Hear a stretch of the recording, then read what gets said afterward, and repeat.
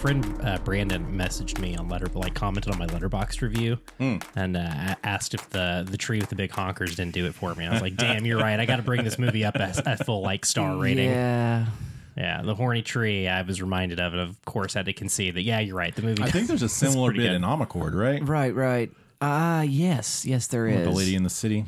I haven't seen that movie. I remember my mom watching it, and I remember particularly that scene. Mm-hmm. A very funny. I don't know, that scene in the book is much different, and it's just a very, very funny way to interpret that scene in the book. Strangely phallic at the same time. Keisha walked in on that scene, and she's like, "What is this thing?" Right. Yeah. Because it does have the very phallic form as well. But it's also, and then a nice little sprout coming out the top. Yeah, and then quite yonic, and I know it's a choice. It's got it all. The tree's got it all. It does indeed have all of it. Yes. Yeah. And the whole movie is choices. Yeah, it's insane. I didn't know the Iron Lady went anything like this. I was very surprised. Well, hello, everybody, and welcome again to the Good Trash Genre Cast, where we gather around a table and we discuss the films you'll never discuss in a film studies course. This week's film is a Patreon pick from Mr. I just first name. Our friend Taylor. That works. Yeah. Thank you, Taylor. Well, and Taylor, thank you for getting us all copies of Peter S. Beagle's The Last Unicorn to peruse and read at our leisure in anticipation of watching this Rankin and Bass film. As an adaptation, that is always interesting to know the source material. And so Dustin lost his. I listened to the audiobook, which I checked out from the library. I'm going to go with Rose lost mine. Yeah, that sounds That's more probably accurate. fair. You do have a goblin in your house. I do. Yeah, I do. a little mythical creature. I'm almost done. I have 2 chapters left. So nice. Okay. I did some pretty good work in the last 24 hours on this. The ending is entirely different. Oh, yeah, they get to Mordor, right? Yeah, they do. They get Mount to Doom. And they throw the unicorn in the volcano. I don't know about you, Arthur, but I really was digging the language of the novel. There's a lot about the book that I dig on.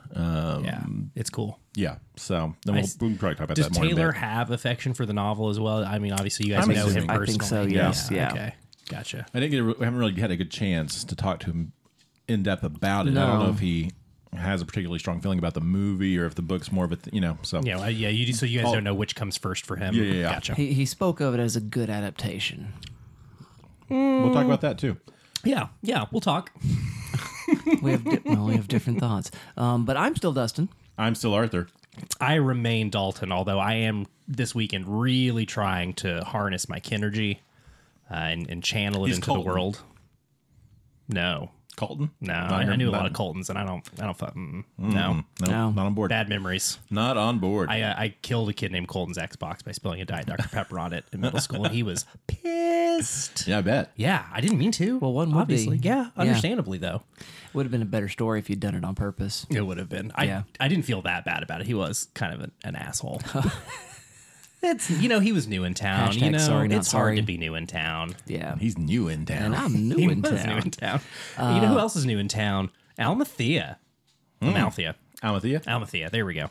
Yes, Amalthea is new in town. If you are tuning into the show for the very first time, this is an analysis show, not a review show. And that therefore means we are going to spoil the film. We're going to avoid that for the first part of the show. If you are curious and just sort of listening in and deciding and testing the waters as to your interest in catching up with The Last Unicorn, in case you had not. And so that looks like this. We have a synopsis, which will again be like what you read on IMDb or wherever. And it'll let you just know kind of what happens, but not like in the sense of spoilers, let you know what happens. So like Barbie, you know what happens? Barbie and Ken go to the real world. That's not a spoiler. That's what happens. We do that. Wait, what? That's what the movie's about. That's what the movie's boy. about. I don't have to tell you. I'm able to give you that synopsis without having seen the movie. Then we move on to our thumbs up, thumbs down reviews, which will talk a little bit more about the thing that happens in the movie while still avoiding the interesting plot intricacies of the film. We then move on to a little game called Explain the Syllabus, which more likely involves spoilers of films of its ilk, but could give some spoilage if you are familiar with the films of its ilk, and now you know what ilk from which it comes. Then we move on finally to our analysis of the show. There's music to let you know we've gotten into that territory in which all spoiler bets are off. So there you go. That's the rundown. And here we go. We're going to move to that synopsis. But again, before we do that, we do this because of a patron pick. And I have to acknowledge the excellent new material, the new equipment that we have here in the studio. Yeah, listener, I don't know if you're noticing it, but we're noticing it. We certainly are. And we're having a very, very good time Thanks, with new patrons. microphones, new headphones, new cables, all kinds of new. That's not this new soundboard, is it? No, Okay. It looks like an amp.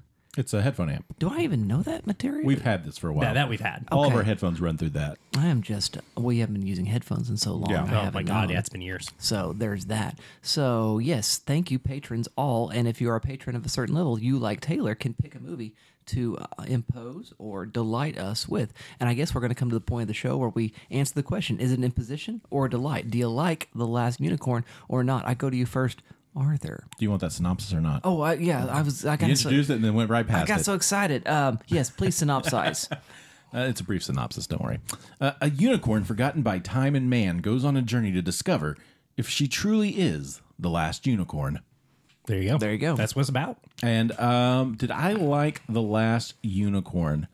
I thought it was very okay, is where I landed on The Last Unicorn. I think I really like the Rankin and Bass animation. I think it looks really pretty. It feels like, and I don't know the crossovers and histories here, but there are some elements of this that feel very Japanese anime in some of the designs, like the unicorn character and, designs. Well, the Yeah. production is Japanese as well, so there's that. Okay, I was thinking that. Yeah. Oh, really? Yeah. So That all, makes a lot of if sense. if you watch the credits, all the names are Japanese. All the animators Yeah, are Japanese. So There you I go. was wondering if there was some kind of bleed or influence going on there. Yeah, Rankin Bass did a big partnership like that in the '80s. Oh, with, cool. And Thundercats is Rankin Bass, but done by Japanese didn't know animators. that. Yeah. That explains so much, dude.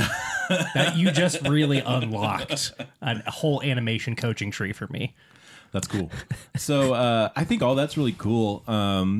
This is a really weird place as far as like voice acting and stuff because we get so much crap to what happened in the '90s with Disney, but I mean this is like an ensemble of actors. Most of them kind of younger in their careers, but I mean Jeff Bridges, were Alan names in Arkin, that time Mia Farrow, already. yeah, they were coming up and would have been known. Christopher Lee. I mean, just a really stacked voice cast, which is kind of funny. Angela Lansbury shows up, which is really kind of funny to think about in light of that conversation that happens a little later in the '90s regarding voice acting. I don't know though. Watching this movie, it just felt like it was missing something. Initially in my Letterboxd review, I called it heart. Like the pieces were there, and it's a fine fantasy tale. But it just felt like it was lacking something to really draw me into it, besides just what I thought was pretty strong animation. And so and we can probably get into this more a little later, but the more I read the book, because I read about 2 chapters and then watched the movie because I didn't know if I'd have time. And then I went back and got some more work done in the book. And as I came to read the book, I kind of realized what was missing was a lot of the depth thematically and textually of what's going on in the book that's just kind of missing and cut from the movie. Is that more in terms of character development or like the world and the context? I'd say both. I think, yeah, a lot. I mean, thematically, even like. You get a lot more of Schmendrick's, what his whole deal is. Yeah, I mean, he's a much more complex character. I mean, I think they're all a little more complex except for maybe the unicorn. But even Lear, I think to an extent is as well. I think narratively, this is a very strong and close adaptation. I think it's smart in the way it, cuts things, blends things, molds things to fit a 90-minute runtime. Yeah, it cuts a huge chunk of Lear's backstory, and I Yeah. think the film's probably better for jettisoning that. Yeah. I mean, he's mentioned that he's a sort of a foundling. Yeah, in there's the like a movie. whole and then witch curse subplot. Yeah. Yeah, they go to like the town that is Yeah. nearest to the castle, and like it's the only place in the kingdom that's thriving because of the witch's curse. Yeah. And they like abandoned an orphan because they knew that if a child was born, that they would probably overthrow the king. And yeah, it's like a whole thing. And the book itself, it has a lot of that depth to it. It's really cool. Like those are the fun moments, right? And we just kind of get which is common with adaptation. You're only just kind of scraping the surface a lot of times. But for me, this book is very satirical. It's very meta, very postmodern in a lot of ways. It's got a lot of commentary on what is a hero, the hero's journey, the people in the troop, and all What of is that. truth and what is fiction? Yeah, all of that's really coming out here. And It sounds like some Princess Bride kind of. yeah, I think it's yeah, very, yeah. very.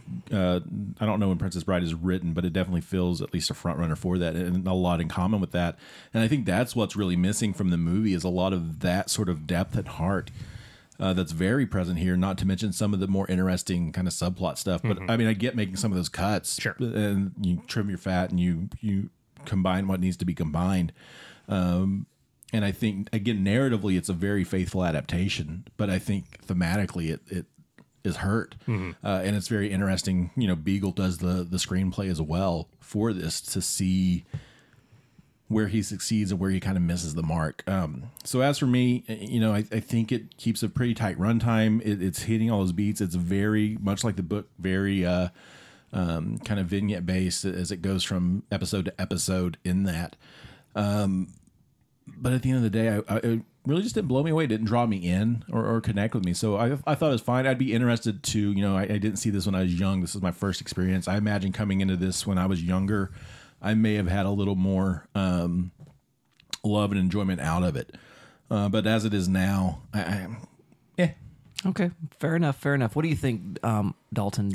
Arthur is so right, dude. If I had seen this at like 8 or 9, this movie would have freaked my bean. Yeah. This movie is not for kids, and the way that like this era is like, I don't know. We used to take Kind children of that more Black Cauldron kind of territory. Yeah, we used to take Yeah. children more seriously. We used to be like, you can handle a little scratch of the adult world. We can chip off a little off the block for you. Well, Gen Xers were feral. Yeah, Yeah.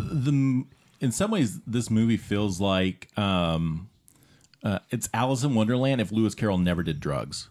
That's very funny. Yeah. Dude, it's an interesting you should say that, because you think of Rankin and Bass animation as like sort of this being so tied into like pop culture, right? Like especially that era, like 70s and 80s pop culture, like the Rankin and Bass stuff like feels like so, I don't know, like black lights and velvet posters and D&D. Like it just feels like so of that era. And this Right. you're so right that this is like, I don't know, more tame than some of their Lord of the Rings stuff and some of the other Rankin and Bass stuff I've seen clips of, which isn't to say it's tame. I mean, there's a 3-breasted harpy. There's again, we've talked about the melons on the tree that comes to life and tries to seduce Schmendrick. And here I were. I thought they were called knots. It Very says funny. the prequel to Total Recall is what it is. What else? What other stuff is here? I mean, like the whole existential like underpinning of this story is so dark and so troubling and really not for children. And that's kind of what makes it a perfect children's story. Because I think when a fantasy story, especially one for younger audiences, is really cooking, it's exposing them to the things that they need to know about, which is one of those things is it's way tougher to be a young woman than it is to be a unicorn. Yes. That is sort of an inherent truth of the world. And with, you get the Molly Grew stuff of the thing that you thought you needed in your life is maybe going to come a lot later than you wanted it to. And that's, you're going to have to deal with that. And Schmendrick is like a character that is all about self-doubt. And just like really robust characterization in the novel that we get like a taste of in the film. But, this is one of those situations where an encounter with the source material really did hurt the adaptation for me. And a lot of that has to do with the songs by America, the band, which are just dog shit. I don't care about any of them. It's some easy listening bullshit that I don't Such a want. late 70s, early 80s film thing to do. Yeah, dude. Do you Yeah. like the Carpenters?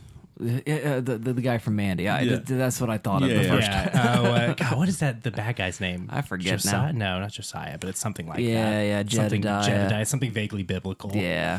Yeah. I think it's Jedediah Stone now. Yeah, No, maybe, yeah. No, I'm thinking of Bridges' character in Iron Man. Oh, there you go. Obadiah Yeah. Stane or whatever. Obadiah Stane. Wow. Clearly, I don't have that strong of feelings about The Last Unicorn. You see how hard of a time I'm having staying on track. I'm with Arthur pretty much. It's very fine. I think the character designs are more impressive than the animation, which definitely feels like they're I wish they had animated more. You know what I mean? There's a fluidity to some of the animation that's like really impressive, and I wish they had enough money to like get that into the entire film, because there are parts where it does feel like the budget's kind of hurting what they're able to put on screen. Yeah. But yeah, an interesting film. Really feel like Bridges is phoning it in as Lear. I think he's the weakest. Yeah, I think Lee's great. Yeah. I think Mia Farrow's is giving a great performance. Is it Angela Lansbury who plays Mama Fortuna? I think so, yeah. That kicks ass. Yeah. And in the book, I mean, that whole section is awesome. And I think that's probably the best adapted part of the you know, again, I got to about to still remain in the realm of spoiler-free talk. In the book, I got to about when our core party of heroes arrives at King Haggard's castle and are sort of integrated into It's Haggard, castle life. not Hagrid. Did I say Haggard? Haggard. Haggard is fine. We're mixing our fantasies. Yeah, Haggard's castle, and they are like sort of I shouldn't have told you that. integrated into life at the castle, and and King Lear or Prince Lear starts to sort of form a relationship with a new character in his life, and I guess that's about where I got to in the book, and that's about 20 minutes left of the movie when we get there. So yeah, they really kind of yada yada yada through the end of the book. Yeah, which I'll keep you posted on if I get all the way through the rest of it and what I think about the ending of the novel itself. But I do like the ending here. I think we kind of go out on a really kind of interesting note that really does, despite me not totally going for this movie, I think it does kind of tie its themes together in a compelling way. And again, if I had seen this as a kid, I think it would have really slotted itself into my gray matter. And stayed there, because there's some really kind of cool, troubling stuff in this. What about you, Dustin? So I watched this with the 4-year-old. Okay. And the 4-year-old loves unicorns and approves. Okay. Though she was quite sad at times and did the sort of forlornness of the movie going on sort of was troubling for that child audience there. But I do think it is a very good children's film for children. For children insofar as for children in an unprotective sort of absentee baby boomer parenting kind of style. And there's a lot of that going on with the film. And that I think that's fine. I tend to approve of that, being one of those kids. And so it's fine in that sense. And you mentioned the songs being bad, and you're right. They're not overtly offensive, but there's too many of Well, and I them. guess I'm especially annoyed by them because they're used to kind of yada yada, like some of the best stuff in the book. Yeah. Okay. Well, I mean, I'm not aware of that, but I do wish I had more, and for sure, of just narrative stuff and less singing. And if they're gonna do singing, can we have some better singing, please and thank you.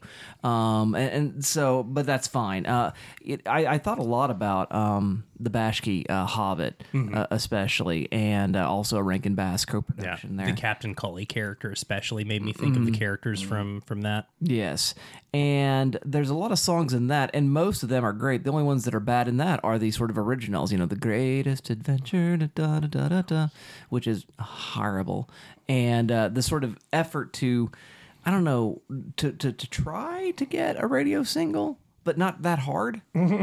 That's what that's what it seems like. It's like we're gonna try to get make the album soundtrack really do things, but not really. We're gonna make one, but we're not gonna really work to construct music that's gonna be, again, sort of radio playable. And so that doesn't particularly work for me. I do think the overall story narrative works as a good fantasy adventure. It feels like a really fun D&D campaign. Yeah. Like you just sort of create these sort of characters, and this is the rules, and you've got to escort this unicorn and make your choices, and you've got these characters with various kinds of alignments. Like a lot of this feels like the bones of D&D. Yeah. And it's interesting in that way, and a lot of fun. But yeah, it needs more it needs Ralph Bashki. That's what it needs, just to give it whatever that little punch is that it's missing narratively. It does seem to be. I don't know if there's a screenplay problem. Beagle comes in on that, and I think that's all fine. I really do think it's just making some different choices, scene choices, and what scenes to put in, and how to sort of go about executing the total of the picture. It's very, very good as far as being a good time. It's not like one of those things where you're like, I hate myself. But yeah. it's it doesn't enter into that realm of classic. It doesn't enter in that realm of sort of lost gem. It enters that it goes, oh man, I wish I'd caught this. This is good stuff. Yeah. And Rose again loved it. She loves unicorns, and all of that was a good payoff for that. And she was not disturbed, although me and Crystal looked at each other very, very closely when the tree appeared, and we're like, well, that's something, and off we went. Yeah, that'll get shaken loose by a therapy session or a drug experience as an adult. Probably yeah, so. Something will come clattering out of her subconscious. The other thing I thought about was, you mentioned it being meta, and I really thought it kind of wanted to be. That's interesting. There's so much more of that in the story, and I was like, man, it wants to get somewhere, and I didn't really think so much of Princess Bride, but I thought about Stardust. The Neil Gaiman. And how it's got like that sort of classic fairy tale kind of shape, but it's doing something, and it felt like it wanted to, but it didn't really. It doesn't quite get there. Well, it's not like it like tries and fails. It sort of has it hanging off the edges, like. There's more we could do, but it doesn't do it. And I felt myself wanting, I suppose, in that sense. And it sounds like the novel provides that other piece that I was sort of looking for there. So, it's a great middling effort from a great studio doing a lot of good work. And I think it's very pretty. I think it's, a very, very pretty animated film. So I enjoyed that about it. So there you go, dear listener. Those are our thoughts regarding The Last Unicorn as a piece of cinema of itself. We're now going to move on to the part where we play our game, which is called Expanding the Syllabus. And at this point, Dalton's going to tell you what that's all about. That's right, Dustin. I will do that now. This is the part of the show where we deliver on the promise of our premise. We are going to talk about the films you would never discuss in a film studies course, and we're going to do it in a film studies type way, or an academic type way. We're going to try to create a fictional class that features The Last Unicorn, book or film or both, as a foundational text, and then we will bring in other texts that are related or tangentially kind of connected to The Last Unicorn, and sort of we'll build out a rubric using our assigned film, once again, brought to us by our patron, Taylor. Thanks, Taylor. Thanks, Taylor. So, Dalton, do you come prepared with the syllabus today? Yeah, I want to look at like the last of their kind stories. Oh, fun. That sort of, that very classic trope. I think we should probably start with how this trope relates to colonization and indigeneity. I think we start with The Last Samurai and The Last of the Mohicans and sort of examine those two films and how they center white characters and stories about white people doing really fucked up stuff, which is interesting, and then try to find a way in which the film is framed so that white character is seeing the titular Last Samurai or the titular Last of the Mohicans and witnessing their adventures and their trials and their tribulations, and is a witness to this moment in history that they're supposed to be carrying with them, right? That's sort of what we get out of both of these films. And I think they're both mixed successes. I like both of these movies. I think Mohicans is probably stronger just because Mann's a little bit stronger than Zwick. And James Fenimore Cooper probably, yeah. I would give the novel helps, yeah. But again, both like cool movies, and I think a fun place to start when looking at this sort of trope and what it means. We'll look at the disastrous film Chappie, which that's Chappie. I like it. I think it's a funny movie. It's an oddity and does not like totally hang together or work. It runs together in my mind with District 9. Yeah. Whatever that Peter Jackson joint was. Blomkamp. It's a Jackson production. Yeah, but yeah, this one, Blomkamp. yeah. Oh, that's what you mean. Yeah, but it's also Blomkamp. I mean, that's why they bleed together. And really all Chappie, Elysium, and District 9 have all kind of fused together as one movie in my mind because they feel like they could all take place in the same fictional universe at some level. There's just a real through line and aesthetic, which I like. I'm interested in sort of the near future aesthetics of Blomkamp's filmography. And again, Chappie is, I don't know, not a successful film, maybe one of the most interesting Chartel Copley performances. Interesting to see a white South African try to make a film about oppression towards artificial intelligence and sort of use the iconography of apartheid and, racial violence in his home country to sort of deal with the science fiction idea. Again, something white storytellers love to do and don't always do super well, but an idea that's worth investigating and talking about. Of course, we look at the novel The Last Unicorn in conjunction with the book, which both feel kind of like ecological texts in some ways. That definitely feels like the unicorn is a metaphor for could be construed as a metaphor for like the natural glory of the world, the beauty of the natural world, or at least an endangered species. Just be obvious with it. Yeah. And just something that is being harshed by our very existence, right? Which leads us into playing with Princess Mononoke. And Hellboy 2, The Golden Army, which, again, I think Hellboy 2, The Golden Army kind of links up with that indigeneity reading of this sort of last of their kind story. And then also Mononoke and Hellboy 2 link up with this sort of magic of the natural world stuff that's going on in Last Unicorn. They all kind of link together really interestingly.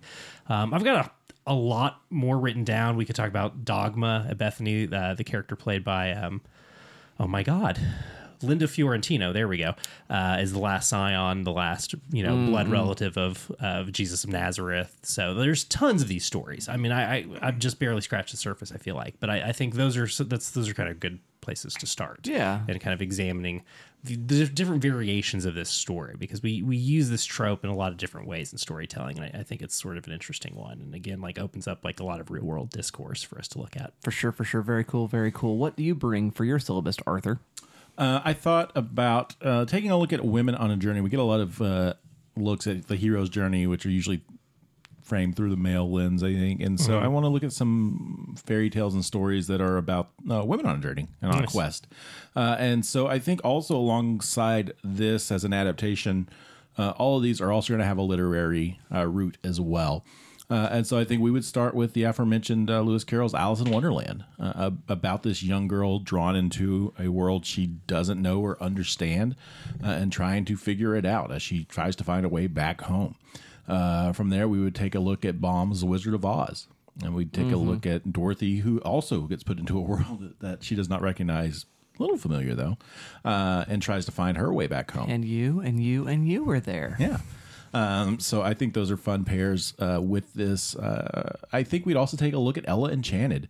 The movie's typically not super well regarded, but again, kind of in the same vein.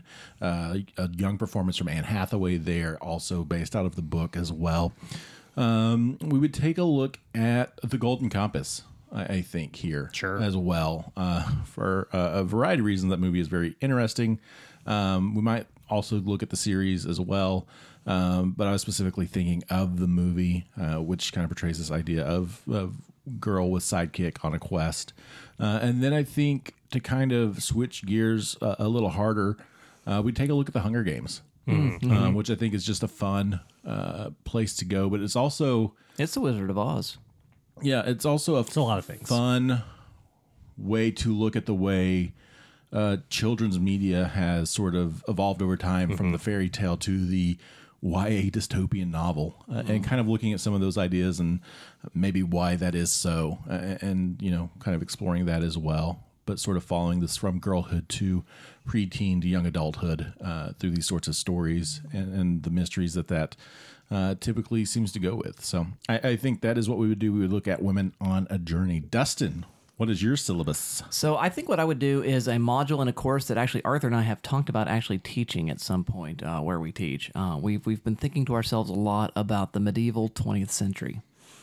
How in the 20th century there's this sort of rise and increase in popularity of fiction set in quasi-medieval, quasi-magical kind of worlds. Okay. And so thinking about that kind of thing. And of course, as far as reading goes, you've got the heavy hitters, the Lord of the Rings and that kind of stuff. But also, Edmund Spencer's The Fairy Queen and that idea of the green world and the sort of space outside of the civilized spaces in which there is magic, that both good and evil. And, you sort of got to know how to negotiate all of that.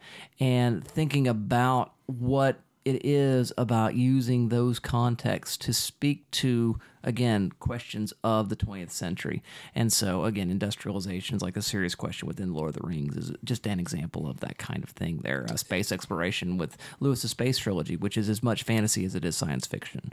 And so looking at the films that I would look at here is I might do this little animation module within that. And within that, I think I would less likely look at the Bashki Lord of the Rings efforts because I think we'll look at them in a sort of a different context there with that. But I think we might look at some other things that Bashki has done in addition to The Last Unicorn.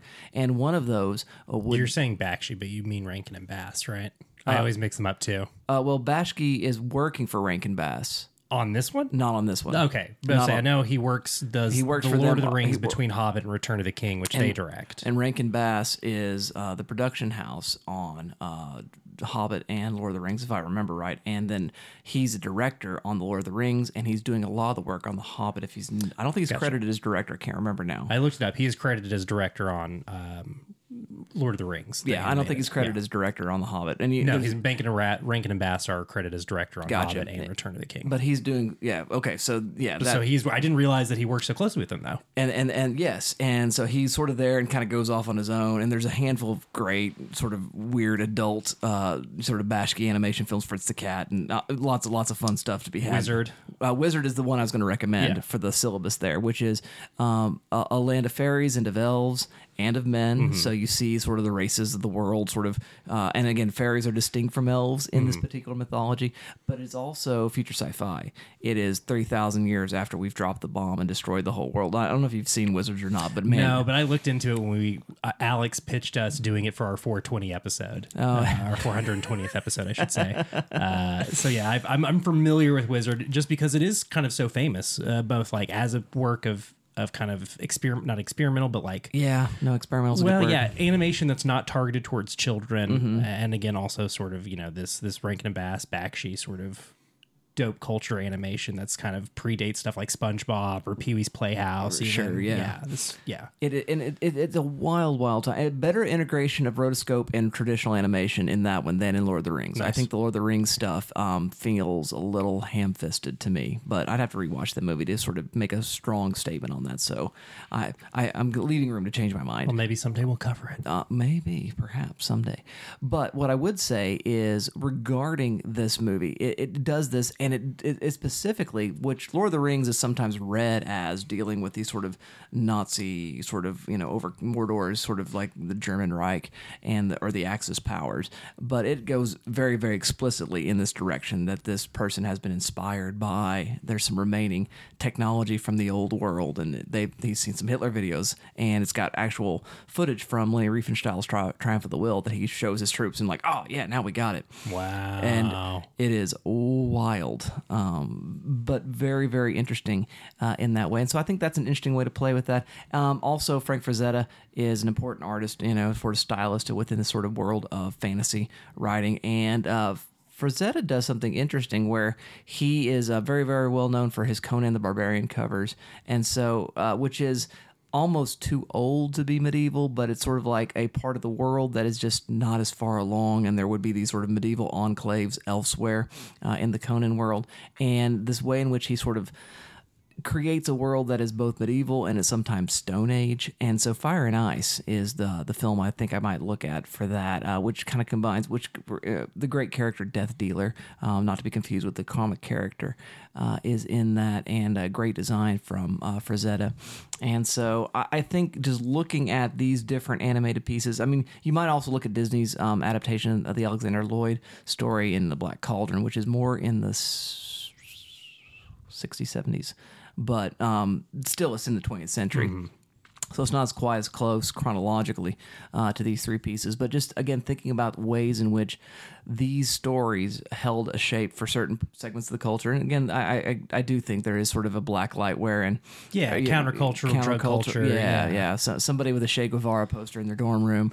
And, this seems to be that kind of realm a little bit in which these sort of movies reside as far as they're midnight movies in a sense, even though they're cartoons.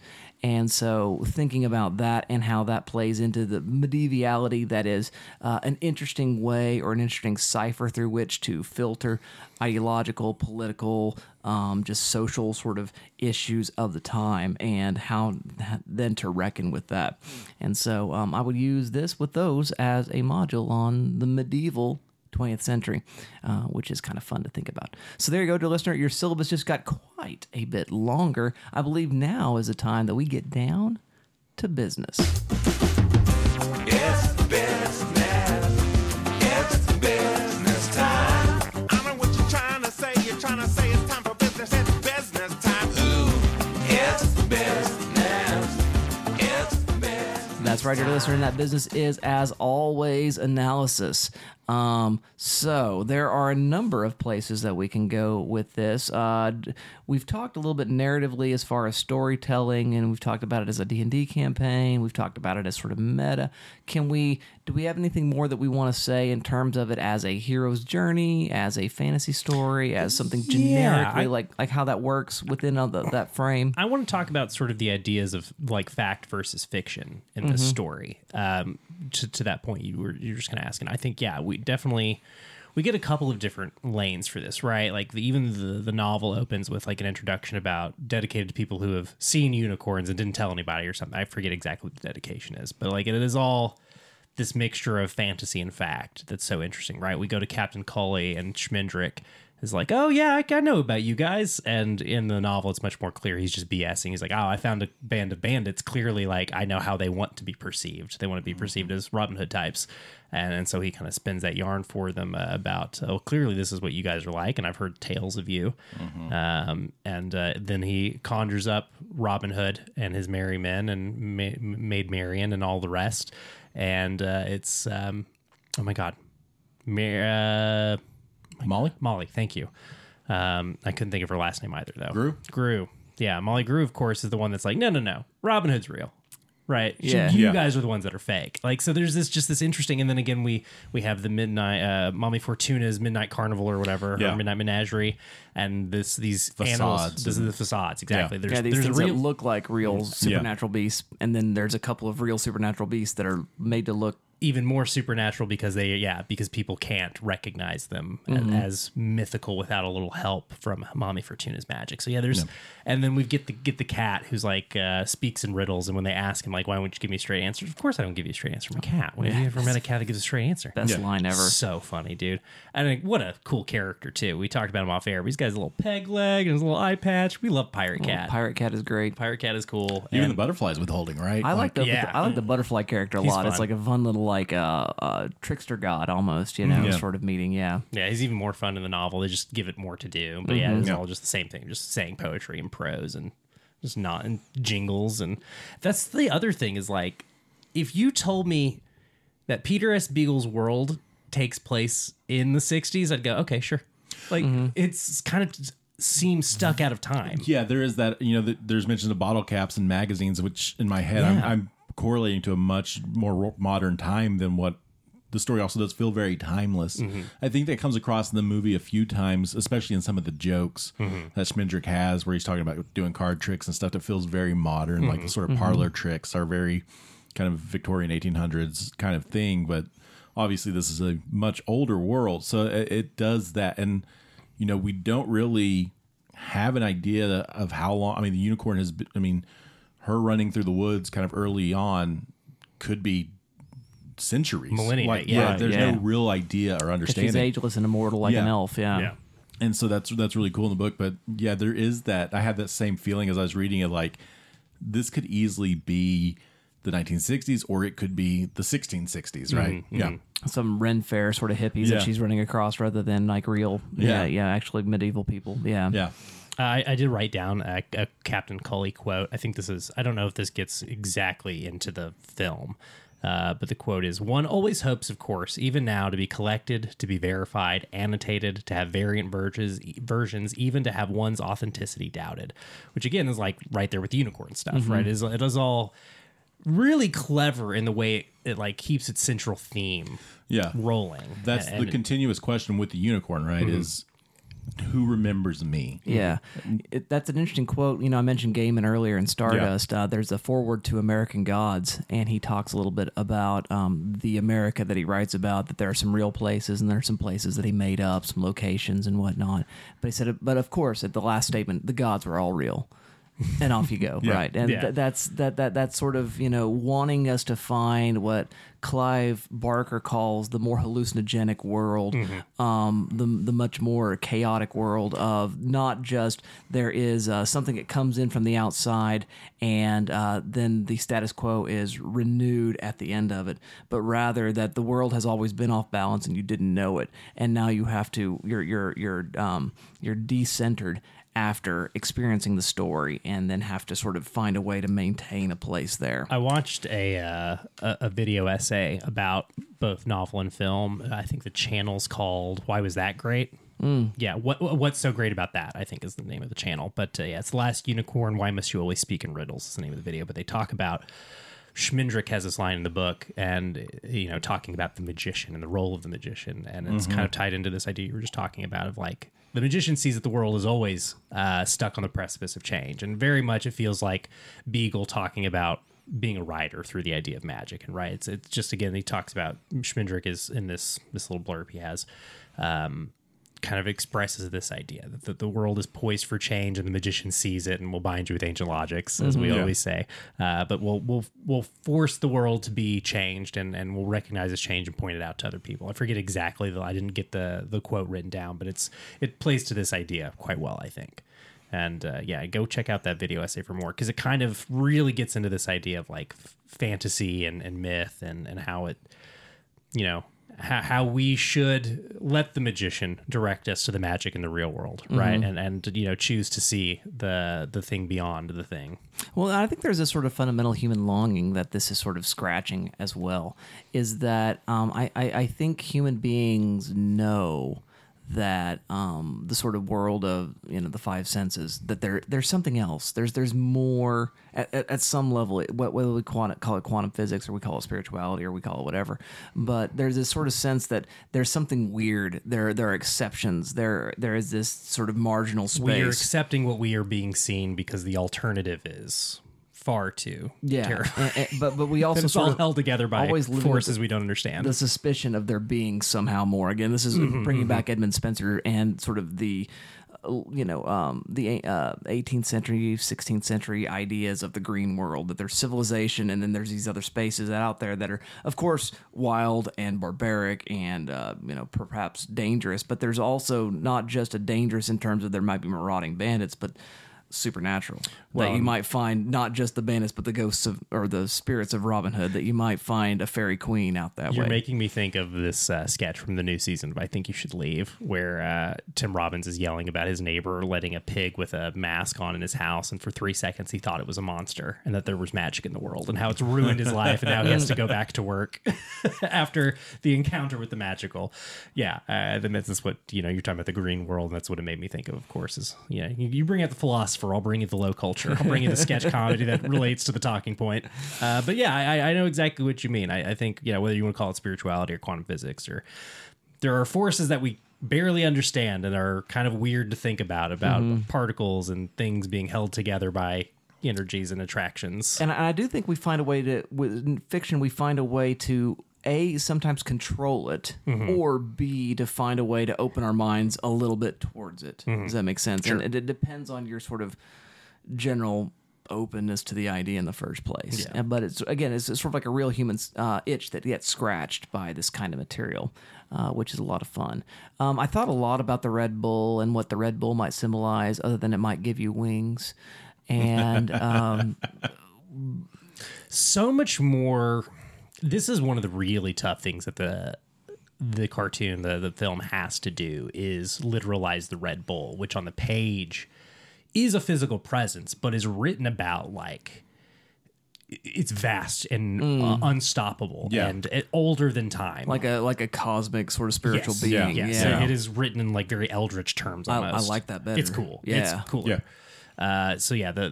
They really have their work cut out for them in bringing it to the screen, and they do just kind of literalize it, but they give it this aura That's very spooky. Yeah. What does it represent? I mean, it's tied to Haggard's greed, right? His need to possess the unicorns because they are the only thing that bring him happiness. He must have them, and the Red Bull is his means to his end.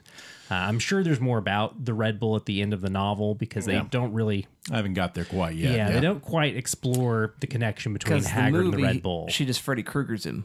Just you have no power over me, and which I did read a quick, what else happens in the book to get me up to speed, and I guess she chases him back into the sea as she frees the unicorn, so it pretty much goes down fairly similarly. Yeah, it also, I mean, I think kind of also has this representation of just the modern world, right?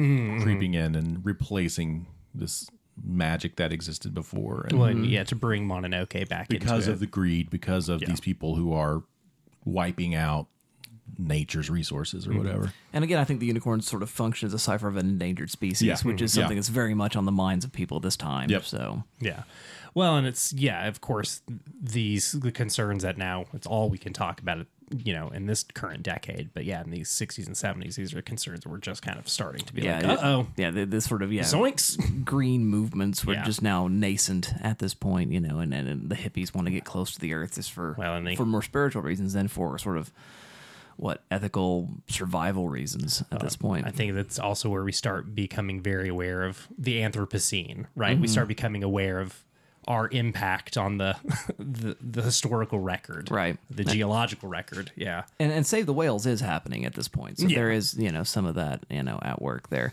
I was thinking a lot about Christopher Lee's King Haggard, looking into the transition that the unicorn is making from becoming from being a unicorn to Princess Almathea, or Lady Almathea, I guess I should say. That at first he cannot see his own reflection in her eyes, and that's how he kind of knows she's not one of us.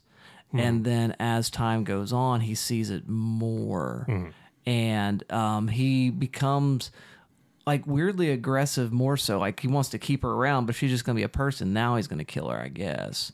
Is the understanding there? And it feels like seeing your own image in somebody else's eyes. It felt pregnant with meaning that had not given birth. That goes without being fully explored. It goes unexplored fully. Yeah, I think that's totally fair because it is a really interesting idea. And again, I'm sure it's one of the things that on the page there's more. Well, that scene is one I got to where Almathea and Schmendrick and Molly Grew first show up at Haggard's castle and meet with the guards that turn out to be Haggard and Lear, and it is really mystical and cool on the page. Him seeing this field of frolicking animals in her eyes instead of his image, and it similarly does freak him out on the page, same as it does in the film. And same thing happens. Lear kind of calms him down and says, "Well, she's here now," and he just kind of appeases his son.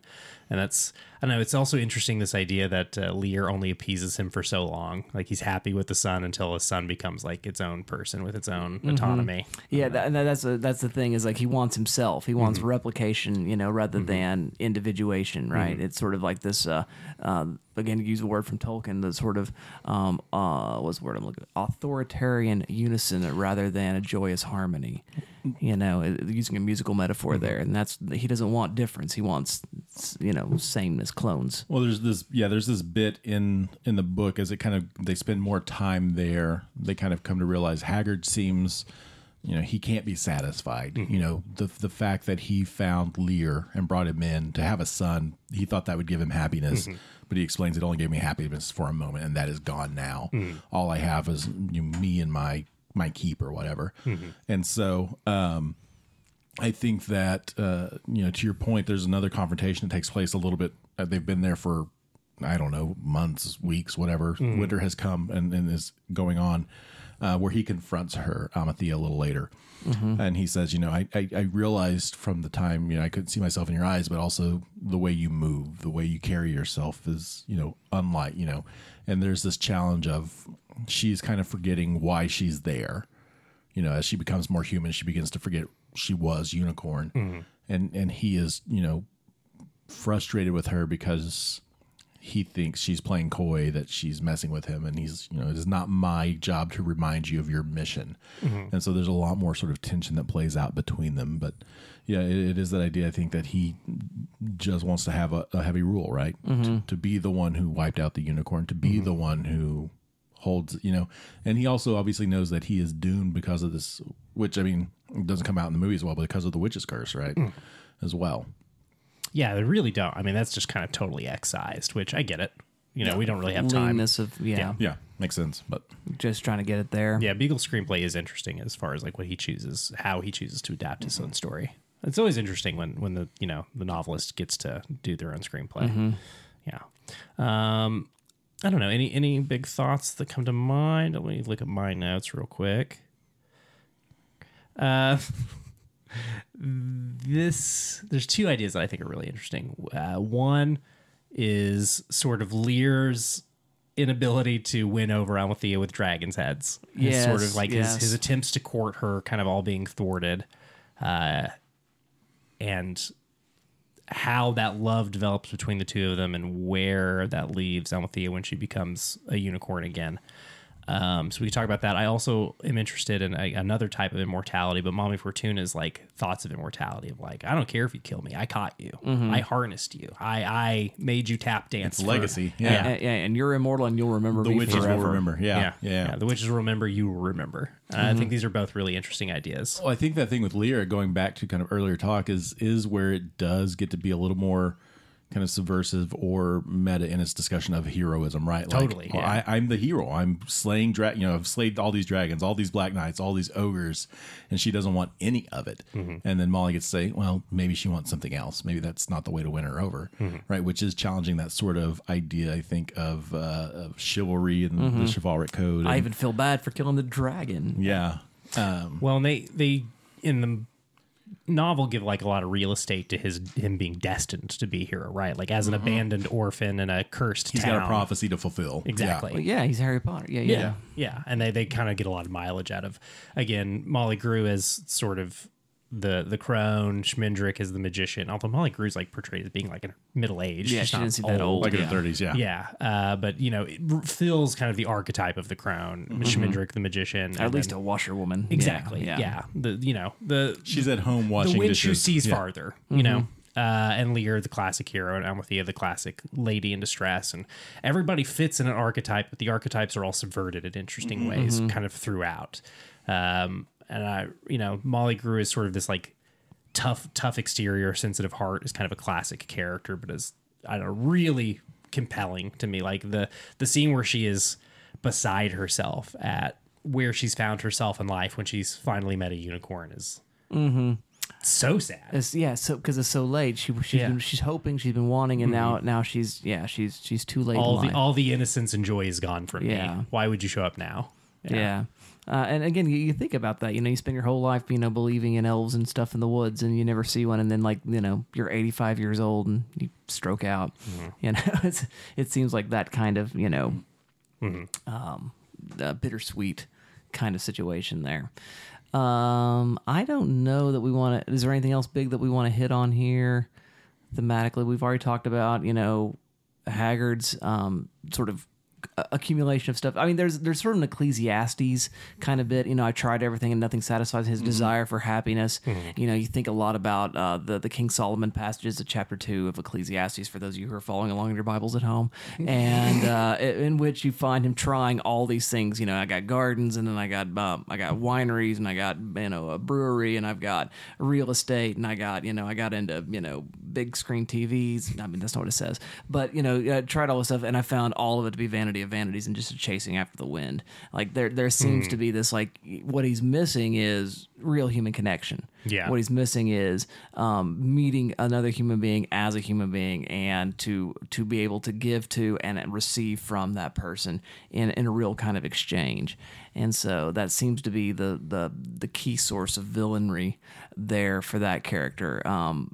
Mama Fortuna's villainry is that, again, she wants to make her mark, and again is willing to At all costs. and again not to care about other individuals, and so she runs over everybody. If I think Haggard would, if it made me happy to be nice to people, I would be nice to people because it makes me happy, which is not exactly happiness, right? It's again this sort of Chasing the dragon. yeah, chasing the dragon kind of thing. Yeah. So I think there's two pieces of that sort of interesting ways in which people pursue satisfaction, you know, and like the Rolling Stones, they just can't get no. You simply cannot. You simply will always fail to get what you want. Yeah, but you can try. You can try. Anyway, let's move on and render a verdict now. Some Rolling Stones references. Cannot believe we're going out on the Stones. God help us. Well, it was the 60s. My you know, 80s. You know, you're not wrong. You're not wrong. So, shelf or trash is the verdict that we are allowed to give ourselves. Simply whether or not we would put The Last Unicorn on the shelf or in the trash. I go to you first, Arthur. What do you say? I don't know what just happened to me. I think that I will very gently put it on the trash pile. I, went almost 40 years without seeing it, and I think I could have went another 40. And so, but I like the book, so I'm glad I'm reading the book because this is something I'm very interested in. So Taylor, thanks for that. I appreciate the book, and I've really enjoyed that. But the movie, just not doing it for me. So trashing it. Very good, very good. What do you say, Dalton? Yeah, I got to agree with Arthur on this one. Novel, very shelfable, very interesting. Read it to a kid in your life or something. Movie, fine. Show it to a kid in your life, maybe. Cool movie. Nah, yeah, I could live without it. It didn't change the game for me. Not one that I wish I had. I will say, I guess, I wish my first experience with this had been as a child. I guess is maybe the highest endorsement I can give it. Yeah. But I don't know if it's shelfable unless you have that pre-existing relationship with it. That is fair. That is fair. I will say that the child in my life that got to see it, I'm glad that they did. And I'm glad that it was streaming to be available because I don't think it's very shelfable for that. But if I am able to recover from the brownie or marsh wiggle or hedge witch that has stolen my book, if I'm able to relocate that book, I will joyfully place it on my shelf. Yeah. And very likely it'll be one of the books I read to Rosie. And so we just got through Wizard of Oz. Oh, nice. Oh, fun. She loves her some Dorothy. And now she Nice. knows all about silver and gold. And then yes, the bimetal exchange and all bimetalism and all that nonsense. Early 19th century American politics. It's so bizarre. Anyway, so there you go, dear listener. Those were our thoughts on The Last Unicorn. I'm going to go now to Dalton because he's going to tell you how you can tell us we're wrong because we probably are about everything. Usually. If you want to tell me how I'm wrong, or Dustin or Arthur, if you want to tell us what things we're dum-dums about, I can't handle it. My ego's too sensitive. well, and it's true. This is why we don't check the Just email. cries in the corner in his room all the day. Just to sit there weeping. This is why, truth be told, we don't check the email as religiously as we probably should, is for Dustin's delicate sensibilities. That's right. But if you want to send us an email, you go to goodtrashgenrecast@gmail.com for any feedback you've got. Hit us up, goodtrashgenrecast@gmail.com. It's the name of the show you're listening to. At Gmail. You can also find us on social medias at Good Trash Media. We're not super active on socials anymore, but you can find us. I'm somewhat active online. I'm Dollywood Squares in most places. So if you want to see somebody promote this show, I'll probably be one of the people doing it. Dustin's not very online, and Arthur's sort of a proud lurker. So I won't dox them. I won't be handing out their online handles for you, you nasty little freak. I know you want to know what their handles are. Mine's almost always my name. Yeah, you're pretty Orson straightforward. Cells, just because it's funny to me. It is very funny. Last but certainly not least, you can go to patreon.com/GTM if you want to be like our friend Taylor and pick a movie for us to talk about on the show. As Taylor has just learned, we cannot promise that means we're going to love the movie you pick for us. But we will do our absolute level best to talk about it in a serious way and sometimes a less serious way, because isn't that part of the fun? Anyway, that's what you need to know about getting in touch with us. Next week, we're going to be looking at a little Robert Altman film. Isn't that right, Arthur? That is right. Next week, we're going to kind of keep this family affair going. But before I announce that, I do want to just say thanks to a new Patreon supporter, Jacob Threadgill. Hey, thanks, Jacob. Thanks for Jacob hanging and out. I did 5/5 of Twister together for Theater fun. Crude. Yeah, he was in the second act that I did with the Martin Duprass. So, yeah. I once did 5/5 as well. Yeah, I know you did. Now you don't do that anymore. Because that's better for you that you don't do that. But yeah, I can have 1/5, which is why I'm allowed to do that. You have 5, and that's why you don't get to.